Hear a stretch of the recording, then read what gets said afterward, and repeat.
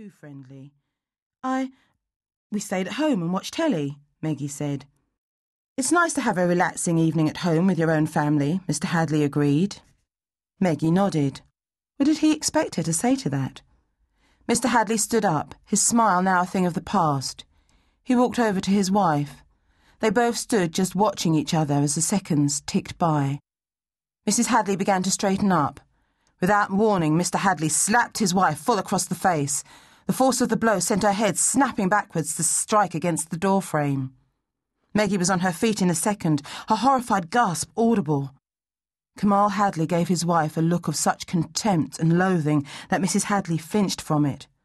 Without a word, Mr. Hadley went back into the house. Maggie was at Mrs. Hadley's side in an instant. "Are you okay?" Maggie's hand went out to examine the side of her face. Mrs. Hadley knocked her hand away. "Leave me alone," Mrs. Hadley hissed at her. "When I needed your help, you didn't give it." What? And only then did Maggie realise what she had done. Mrs. Hadley had obviously used her as an alibi for the previous night, and she had been too slow to pick up on what Kamal Hadley had really been asking her. Maggie's hand dropped back to her side. "I think I should get back to work." "Yes, I think that would be best." Mrs. Hadley's look was venomous before she walked back into the house. Maggie looked around. Callum and Seffi were still playing at the other end of the garden, oblivious to everything that had just happened. She stood and watched them, trying to capture for herself some small part of their pure joy in each other. She needed something good to hold on to, but even the distant sound of their laughter couldn't dampen the deep sense of foreboding creeping through her. What would happen now? That night, Maggie sat at the table, sewing patches over the patches on Jude's school trousers. "Maggie, I'm sure you're worrying about nothing," her husband sighed. "Ryan, you didn't see the look on her face. I did." Maggie bit off the thread and picked up another patch. The phone started to ring. Maggie picked it up before the first ring had even died away. "Hello?" "Maggie McGregor." "That's right." Maggie's sewing fell unheeded to her feet. "It's Sarah Pike here." Maggie couldn't help but notice the apology already in her voice. "How are you, Sarah?" "Fine. Look, I've got some bad news."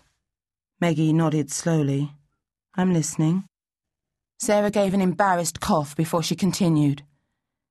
"Mrs. Hadley has asked me to inform you that your services in the Hadley household will no longer be required. She will pay you 4 weeks' wages in lieu of notice, plus give you a good reference." Maggie's blood turned to ice water in her veins. Whatever else she had been expecting, it wasn't this. She's really sacking me." "I'm really sorry." Sarah's voice dropped to a whisper.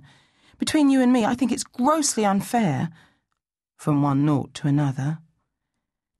"It's okay, Sarah. It's not your fault," Maggie replied. She looked across at Ryan. His expression grew harder and tighter by degrees. Let him get upset. Let him get angry. All she could feel was nothing. "Sorry, Maggie," Sarah said again. "That's okay. Thanks for letting me know. Bye, Sarah." Maggie put down the phone. "That's the end of Jude's education," she sighed. "But we promised him we'd pay for him to carry on at school," Ryan said. "Pay with what?" Maggie rounded on her husband. "We'll find a way." "How? We're barely managing to survive as it is. Without my wages, Jude will have to forget about school. He'll have to go out to work." "You'll get another job," Ryan tried. "Not with another Cross family, I won't. Do you really think Mrs. Hadley will stand idly by whilst I get a job with one of her friends?" There was dawning horror on Ryan's face as he realised what his wife meant. "Yes, exactly," Maggie sighed. She stood up and moved to sit next to her husband on the sofa in front of the fire. Ryan put his arm around her. They sat in silence for a long, long time. "Ryan, we're in trouble," Maggie said at last. "I know," Ryan replied. And that was the night that Lynette disappeared. 3 years later. I wriggled my toes, enjoying the feeling of the warm sand trickling like baby powder between them. Digging my feet even deeper into the yellow-white sand, I tilted back my head. It was such a beautiful August afternoon. Nothing bad could ever happen on a day like today. And what made it even better was the fact that I could share it, something rare and special in itself. I turned to the boy next to me, my face about to split wide open in a smile. "Can I kiss you?" My smile faded. I stared at my best friend. "Pardon?" "Can I kiss you?" "What on earth for?" "Just to see what it's like," Callum replied. Yuck. Yuck. I couldn't help it. Kissing? Why on earth would Callum want to do anything so feeble? "Do you really want to?" I asked. Callum shrugged. "Yeah, I do." "Oh, all right then." I wrinkled up my nose at the prospect, but make it fast. Callum knelt beside me. I turned my head up towards his, watching with growing curiosity to see what he'd do next. I tilted my head to the left. So did he. I tilted my head to the right. Callum did the same. I put my hands on Callum's face to keep it still as his face moved slowly closer towards mine. Keeping my lips tight together, I wondered what I should do with them. Purse them so that they stuck out slightly, or should I smile to make them seem wider and more appealing? I'd only ever practiced kissing with my pillow. This was a lot different, and seemed just as silly. "Hurry up," I urged. I kept my eyes wide open as I watched Callum's face move down towards mine. Callum's grey eyes were open too. I was going cross-eyed trying to keep my focus on his face, and then his lips were touching mine. How funny. I'd expected Callum's lips to be hard and dry and scaly like a lizard's skin, but they weren't. They were soft. Callum closed his eyes. After a moment, I did the same. Callum's mouth opened, making mine open at the same time. Callum's breath mingled with mine and felt warm and sweet. And then, without warning, his tongue was touching mine. Yuck! I drew back immediately. "What did you do that for?" "It wasn't that bad, was it?" "I don't want your tongue on mine." I shook my head. "Why not?" "'Cause..." I shuddered at the thought of it. "Our spit will mix up." "So, it's meant to." "Okay," I frowned, adding, "the things I do for you. Let's try it again." Callum smiled at me, the familiar twinkle in his eyes. That's the thing about Callum. He looks at me a certain way, and I'm never quite sure if he's laughing at me. Before I could change my mind, Callum's lips were already on mine. His tongue flicked into my mouth again. After a brief moment of thinking, ugh, I found that it wasn't too bad. In fact, it was actually quite nice. I closed my eyes and began to return Callum's kiss. His tongue licked over mine. It was warm and wet, but it didn't make me want to heave. And then my tongue did the same to him.